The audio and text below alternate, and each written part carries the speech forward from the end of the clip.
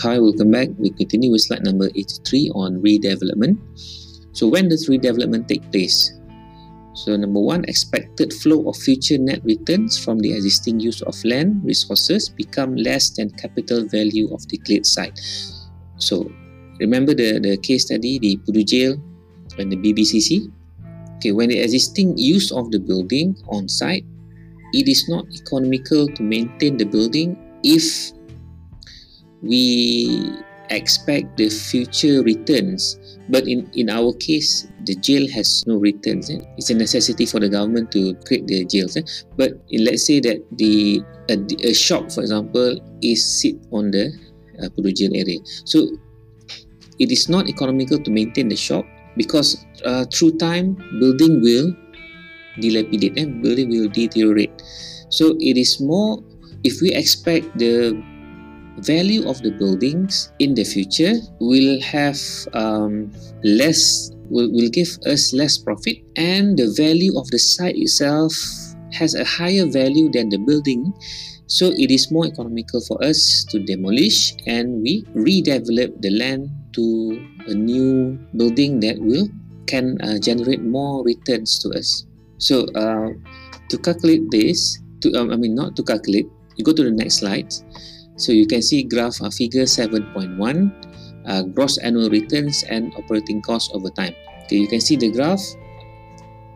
So net annual returns means that the expected gross annual return GAR and operating costs OC minus the operating costs. So meaning the expected net annual return is the profit minus the operating costs. So for example, the L shape, you can see O here. So O to N, you can see the operating cost is going slightly higher, and you can see the expected gross return, which is the profit, is getting lower and lower through the years. Okay, let's start with the N first. So for N, the gross annual return minus the operating cost, so the expected net annual return is still huge. So it is still economical to maintain the existing building. But once you go through the years, for example, you can at line Z, OZ, just now is ON, and now is OZ. At OZ, when there is an intersection between expected annual return crossed with the operating cost, so when that happens in Z years, meaning that the operating costs and the gross annual return is 0, means that there is no more profit to be generated by the buildings. So when OZ years happen, so it is more economical to demolish the building and build a new building with new technology, new facilities. See, over the years, the annual return will reduce. It generates a huge profit at the beginning because they are the pioneer in that place. But when other people see that they have generated a lot of income, so a lot of new developers coming in, emulating the same business, the same building, the same project. So along the way, until OZ, the profit is going to be lower and lower and lower, and the operating costs, because of the dilapidation of the building, deterioration, the operating costs will increase slowly. So when there is an intersection between the gross annual return and the operating costs, so when that happens, it is more economical to demolish and reconstruct again.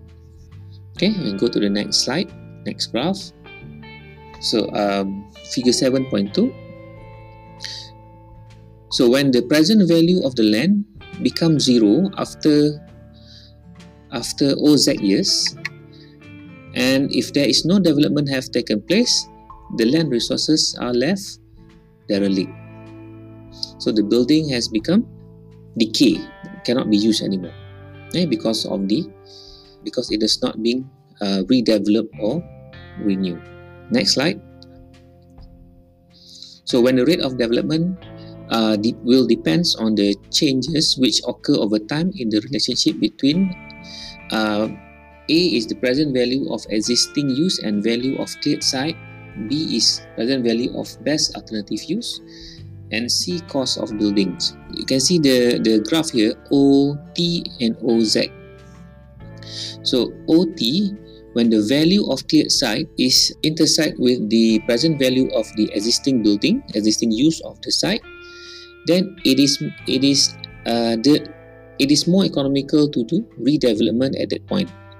So it can be accelerated by B increase relative to A. Okay, so accelerated.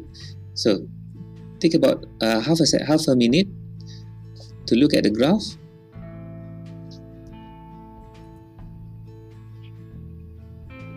Okay, what is the meaning of B increases relative to A? So meaning that the alternative use of the site means that the new building on site can generate more value compared to the existing use of the building. So if alternative use have a higher value, then the process of redevelopment should take place earlier.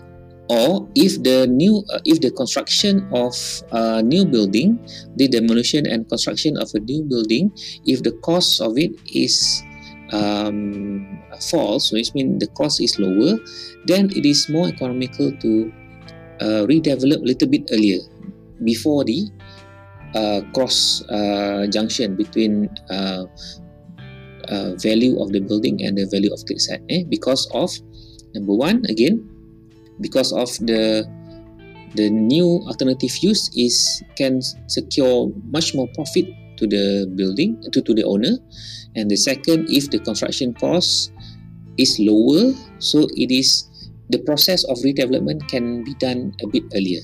However, if the situation is inverted, the process of redevelopment can be prolongated, can be extended, because of the cost of building is high and the existing use of the building is still can generate profit, so the process of redevelopment can be extended. Okay, I'll give you an analogy, an example. Okay, let's say that the existing building on site is a wooden house, and the owner rented out to a family with the rental rate of let's say 500 ringgit. So when the time goes by, the surrounding area of the wooden house, the developer has coming into the area and develop a double-story brick house, along the area nearby the wooden house.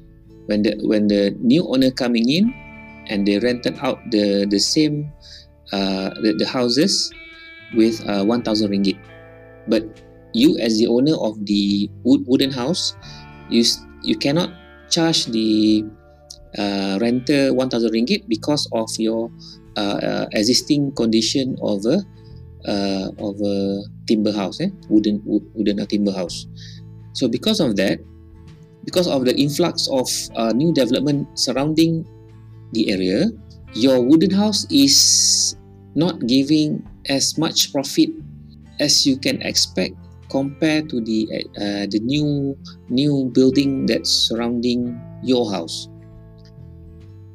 And the value of the land itself has a higher, can generate more profit if you can build a new modern house compared to your existing house. So when that's happened, it is more economical for you to demolish the wooden house, timber house, and reconstruct and redevelop the land and build a